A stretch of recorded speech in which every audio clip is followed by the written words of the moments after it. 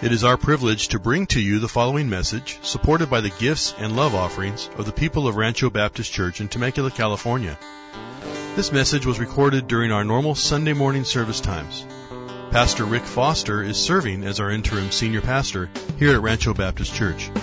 Well, Pastor Rick is continuing in his At the Foot of the Cross series, and today he has a sermon from Mark chapter 15 describing Jesus' crucifixion. In the sermon he's entitled, When Hard Cases Crack.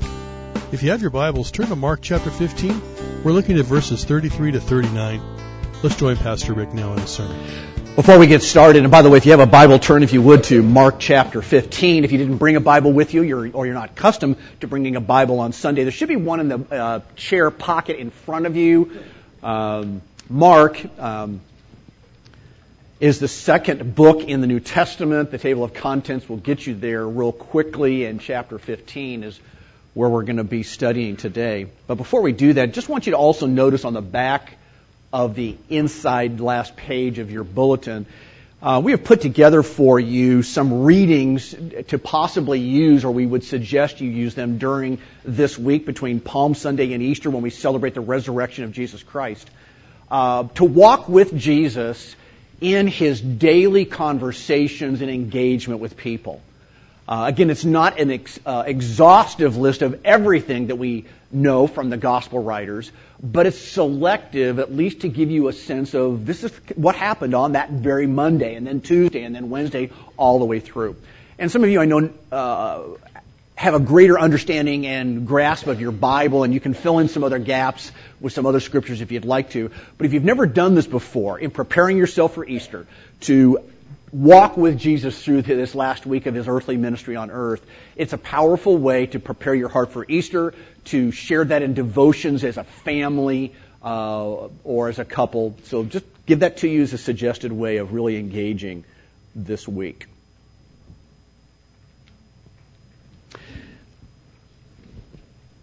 The first time that he was involved in this sort of thing, he threw up and fainted.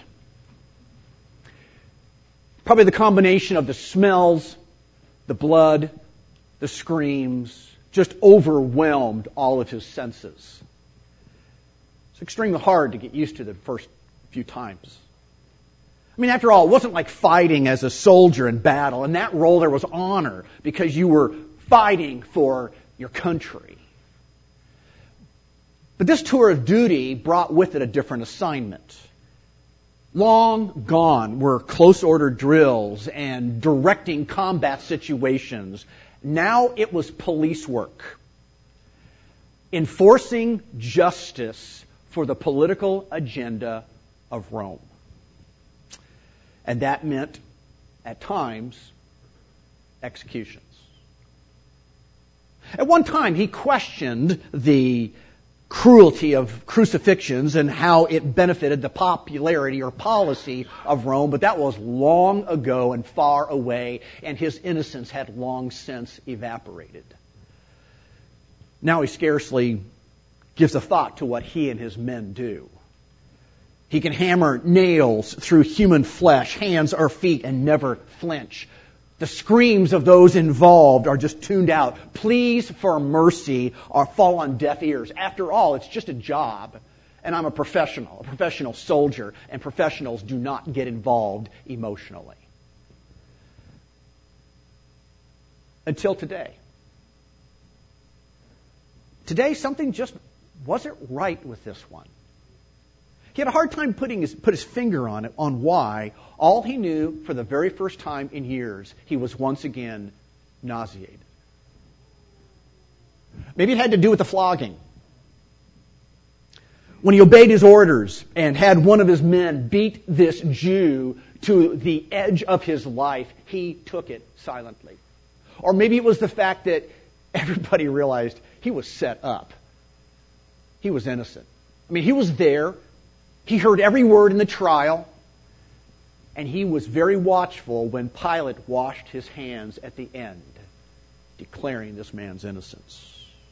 And then as he hung on the cross, his words were very few. And those that he did express were directed either to God in heaven or to his close friends who were standing there. When bystanders mocked him, he didn't yell back, didn't even speak to them. His calmness, it was almost disturbing. And then there was the darkness. 3 unnerving hours of it in the middle of the afternoon. And then that earthquake that shook the city right after he died. It was almost as if earth shuddered when this man gave up his life. And then his death.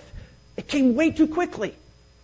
I mean, most lingered for 2 days at least. It was not normal to die after only 6 hours. And then that final cry of his, this loud cry, most men, when they die from crucifixion, die quietly because they have suffocated to death. This cry sounded more like a shout of victory. Yeah, something definitely wasn't right about this one. And as the centurion continued to think about it, somehow the pieces all began to fall together. Could it be that the rumors circulating about this man were true? And to the amazement of his troops and even to the amazement of himself, he stood there looking up at the now still form of that body on the cross, and a new conviction began to grow inside of him, and it poured out through words from his mouth. Truly, this man was the Son of God. How many of us know this story well? How many of us know the story of the centurion, and yet we find ourselves conflicted about him? Conflicted for several reasons. One, because it puzzles us. There are so many details the Scripture does not give us about the scenario, right? We're left to fill in a lot of blanks. But that's what puzzles us. How did he get from here to there? How could a hard case like this crack wide open to the reality of who Jesus Christ is, even though he had so little information? I mean, are dramatic changes like this real? Can such a small amount of truth really cause powerful transformation in a person's life? Our conflicted reaction to the centurion also continues on another level, maybe a more personal one. Because how many of us can identify with this Roman soldier? Okay, not in the job that he had. But we realize that we've become a hard case like him. Cynical, resigned, just going through the motions, functioning but not fulfilling the roles that we have in life. Spring weather has come. I'm appreciative, other than allergy reactions, so water I need. But I've been noticing my neighbors out in front of their yards during this wonderful weather on weekends, and what are they doing? They're trimming, they're fertilizing, they're freshening up their landscape. And I remember when I used to participate in those annual rituals. And how inevitably, like them probably, I ended up with very raw, sore hands. Now, when I would look at my hands and the blisters that I would inevitably get from these routines, I would often become nostalgic. Now, you might think, that's a strange reaction. Well, let me explain. Nostalgic because those blisters that I would get on my hands were reminders of earlier days when my hands used to be protected by calluses. See, I was going back to an earlier time in my life when I worked on our family's guest ranch in Colorado, where the daily routine was cleaning up after horses, mending barbed wire fences, working with the cattle, driving the tractor, all of which is a job or was routines quite different from that of being an interim pastor. Well, mostly.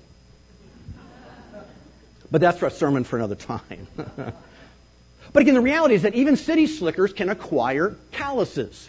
All you have to do is have our skin rub regularly up against something, and our body reacts by thickening or hardening the tissue in that specific area. As you know, it's a protective measure. But as you also know, then there's a loss of feeling that goes along with that. And that which can occur on our hands can occur in the heart. And that's why Proverbs chapter 4 and verse 23 warns us to be careful What does it say? Guard your heart with all vigilance, for from it flows the springs of life. And I found it fascinating, the observation that especially in the Gospel of Mark, Jesus would regularly challenge his followers with this question. Have your hearts become hard? So can I ask, how's your heart these days? Got any calluses? Tell you what, let's pop the hood for a moment and check it out. For those of you who are here and you've already made a commitment to follow Jesus, how often in a worship service do you find that you just put it on cruise control? Oh yeah, you're singing the songs, you're politely listening to whoever's up front here, but you're really not engaging with Jesus Christ in it. Or is your typical approach to public relationships, just get out of my way? Is your life lacking joy? Have you become cynical? Is it all just a job? Has your motto in life become, just get it done? Or maybe you're here this morning and you've not really settled the issue about Jesus. And by the way, I'm delighted that you're here if that's where you are. There's no better place to really think things through than in a situation or a place like this. But how about your heart? Are you skeptical? But there's a party that still wants to search for what is true? Have you been burned many times in life by the advice others have given to you, but you somehow find you're still open to what the Bible has to say? Are you angry, but you don't want to stay that way? Do you find Jesus compelling, but his church repelling? The hope for authentically facing and reducing the callousness that can come over our hearts is found right here in Mark chapter 15. And it comes alive and is demonstrated in the person of this crusty Roman centurion. Because here's a hardened soldier who has seen death and executions, probably a lot by crucifixion, hundreds if not thousands of times, and yet standing in the position there at the foot of the cross, this hard case begins to crack wide open. How did it happen to him? More importantly, how can it happen for us? Well, there's a powerful truth alive here of how his story can become my story. Because if we too will come and stand at the foot of the cross, and if we'll closely examine Christ's death, we'll experience the life he has to offer us. In other words, the way Christ let go of his life speaks volumes about what he wants to give us that he calls life. So it's very crucial to look carefully at what happened at the cross. Otherwise, we will not understand the radical and extravagant gifts that God wants to give us through his Son. So let's do that this morning. Let's understand that there's a powerful offer of hope here in these few verses about this obscure individual. It's hope that it's possible to move from callousness to sensitivity. There is hope here that our God has the power to transform us from being hard-hearted to being tender-hearted, from being ruthless to being responsive. But in order for our hard cases to begin to crack, what we have to do is put ourselves in the same position as this centurion was in. He was in a place where his ears could hear and his eyes could see something very important. Likewise, we need to listen carefully, and we need to gaze deeply at what happened at the cross. So let's do that this morning. Notice, Jesus invites all of us to come and stand by the cross and listen carefully, for he offers forgiveness. What did the centurion hear? Well, let's start with the ears. Look at verse 34 here in Mark chapter 15. We're told that at the 9th hour, which is 3 o'clock in the afternoon for us, Jesus cried with a loud voice, Eloi, Eloi, lema sabachthani, which means, my God, why have you forsaken me? So the Son was utterly forsaken by his heavenly Father. He was abandoned. He was left completely alone. And how many of us here are too well acquainted with that kind of loneliness?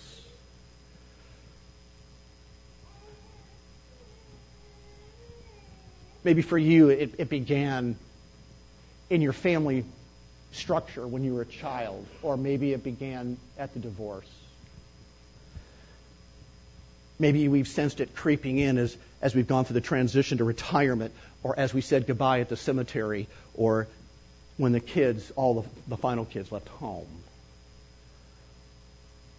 Maybe without wanting it to, loneliness has become a way of life, and each day for us is bookended with a broken heart and long, quiet evenings.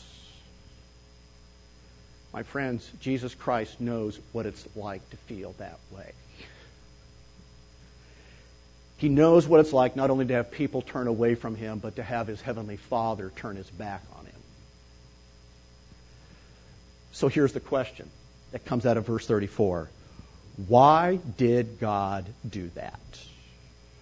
Why did God pull out all of the supportive props and leave his Son, to whom he said earlier in life, "Here is my Son with whom I am well pleased"? Why did he do that?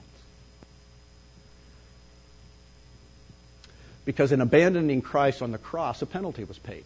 And here is where appearances can be so deceiving. It wasn't the penalty that Christ deserved. It's what I deserve. In Christ, God removes all of my rebelliousness, my idolatry, my moral failure, wrap all those things together. That's what the Bible calls, in one little word, sin. He eliminates it all by laying the punishment for it on the cross in Christ. So it was for my sin that Christ had to be crucified. Now listen carefully to me. None of us will ever become the spiritually sensitive, spiritually alive person that Jesus wants us to be until we face the fact that it was my sin that nailed Jesus Christ to the cross. Hold your finger here in Mark, if you, or you don't have to, but if you want to, turn back with me into the Old Testament to the prophet Isaiah and chapter 53. We'll come back to Mark in just a minute. But let me read some verses from Isaiah chapter 53, starting at verse 4 and going on down to verse 6. And as you follow along or as you listen, watch for the repetition of the word our or we that keeps popping up here. Okay? Hundreds and hundreds of years before Jesus was nailed to the cross, the prophet saw what was going to happen in advance. And he describes it this way. Isaiah 53, verse 4. Surely he has borne our griefs and carried our sorrows. Yet we esteemed him stricken, smitten by God, and afflicted. But, again, appearances can be deceiving. But he was pierced for our transgressions. He was crushed for our iniquities. And upon him was the chastisement that brought us peace. And with his wounds we are healed. All we, like sheep, have gone astray. We have turned everyone to his own way, and the Lord has laid on him the iniquity of us all. Again, notice the penalty of my sins was placed on Christ so that I can have forgiveness, I can have healing from my Heavenly Father. And that's the first step in discovering what it takes to move away from being calloused, is understanding that Christ went to the cross for me. He endured a punishment that wasn't rightfully his in order that my calloused heart can find something called forgiveness. Ephesians 1, verse 7. Paul says it this way. In Christ we have redemption through his blood, forgiveness of sins according to the riches of his grace. In other words, complete and utter forgiveness can be found. This is part of the good news that we need to share openly with anybody. Complete and utter forgiveness can be found, but it's never going to be found if we run down the ways of just either trying to forget it, trying to cover it up, trying to rationalize my choices. It's only found in recognizing that, yes, what I did was wrong, but God has a way of offering divine mercy and forgiveness. Back to Mark 15. By the way, do you notice that there's something missing in Mark that the other gospel writers tell us that the centurion heard? At the start of the crucifixion, when Jesus literally was being nailed to the cross, what were the words that came out of Christ's mouth? Father, forgive them, for they do not know what they do. Bookending the crucifixion at the start and at the end were words of forgiveness. And the centurion heard that. So if, like the centurion, I will come and stand at the cross and listen carefully, I can hear his cries that both bought and brought me utter and complete forgiveness. And as a result, heart calluses will begin to melt. But that's just one thing that we're to do that this centurion did. Let our ears get involved and to listen carefully. But notice that his eyes also got involved. And so Jesus invites us to come and stand by the cross and to look deeply because he offers new life. Again, if you put ourselves into the centurion's sandals, there are a lot of careful observations that he, as an experienced soldier, would make. For example, look at verse 37. Jesus uttered a loud cry. Mark 15, I'm back there now. Jesus uttered a loud cry and breathed his last. It's been noted by medical experts who understand what the physical agony of a cross puts an individual through, that Jesus' death was unusually rapid. Again, it normally took several days of hanging there before a man would die. And that's a significant fact because it means no one took his life. Christ gave it. The timing of his death was at his choosing. Is that important? Oh, yeah, you bet it is important. Because that means Christ was not a victim of a corrupt political system. He was not a martyr. He chose to go to the cross for me. And as we've already seen, my sins made it, the cross, necessary. But Christ's death for me was voluntary. And out of love for each one, he stepped in and died in my place, died in each of our places. Paul in Romans chapter 5 describes it like this. You all know these verses well. When we were utterly helpless, Christ came at just the right time and died for us sinners. Now, most people would not be willing to die for an upright person, though maybe someone might perhaps be willing to die for a person who's especially good.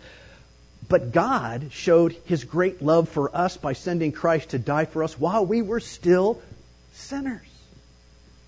And why did Jesus Christ sacrifice himself for me? He died in my place that I might not only be pulled out from underneath the death penalty by divine forgiveness, but he also wants to usher us into this thing called a newness of life.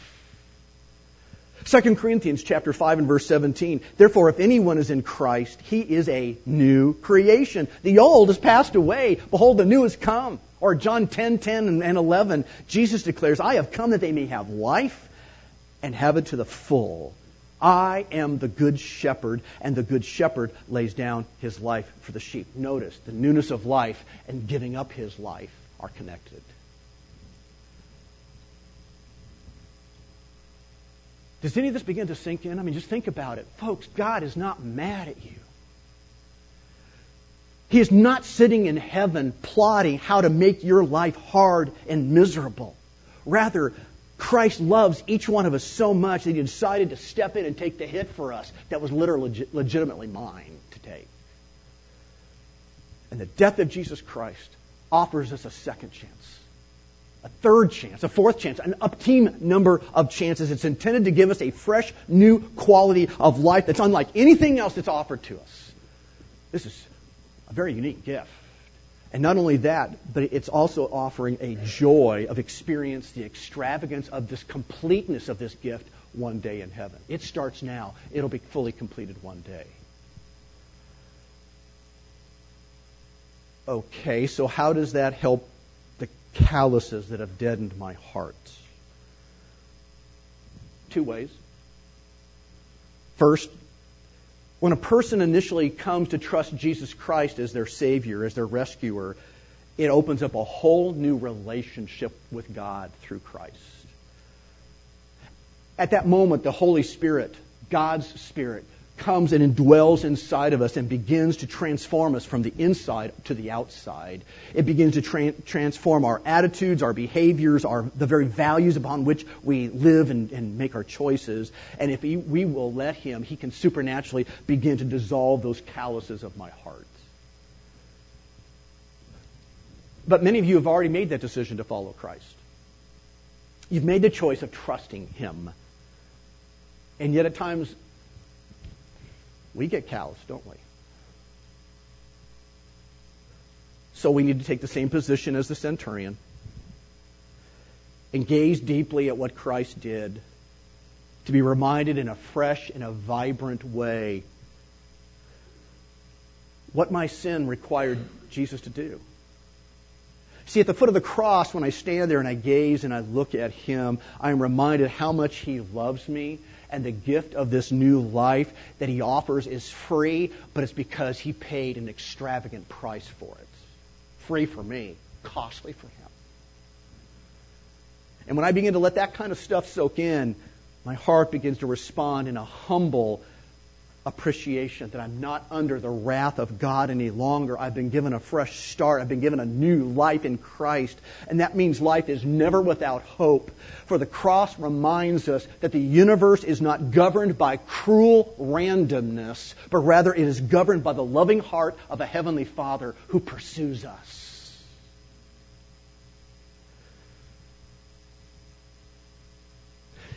And again, you may be here this morning and you've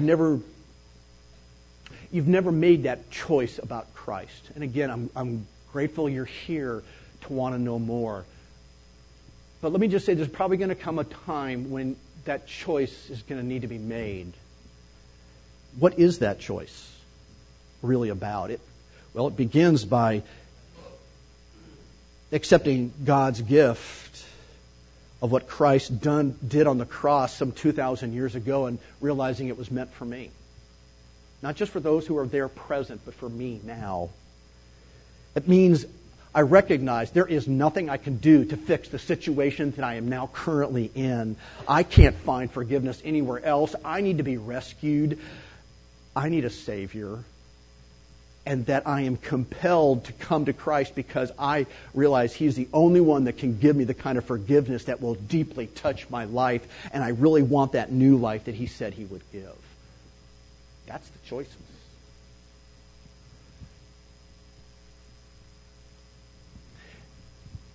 Do you realize the centurion was so close to the cross he could have reached out and touched it? And as a result, the cross did something he was never expecting that it would do. It reached out and touched him. And that same transforming power of 2,000 years ago in the life of this soldier is at work here today if we will use our ears and use our eyes and closely examine the death of Christ, we'll experience the life He offers. Folks, that's the way even a hard case begins to crack wide open. Author Max Lucado tells the story of a day when his bank sent him an overdraft notice on the checking account of one of his daughters who was in college. He says in his story about his own family, he said, I've constantly encouraged my girls to monitor their accounts. Even so, sometimes they overspend, so what am I to do? He said, can I send her an angry letter? Well, admonition may help her later, but it doesn't satisfy the bank. So maybe I should phone her, tell her to make a deposit. Well, I might as well ask a fish to fly. I know her liquidity, 0. So maybe I should just transfer the money from my account to hers. Yeah, that seems like the best option. After all, I had the $25.37, and I can replenish her account, pay the overdraft as well. Since she calls me Dad, I did what dads do. I covered my daughter's mistakes. So later when I called her, told her she was overdrawn, she said she was sorry, but still she didn't offer to make a deposit. She was broke. She only had one option. She said on the phone, Dad, could you? And I interrupted. I said, honey, I already have. I met her need long before she knew she had one.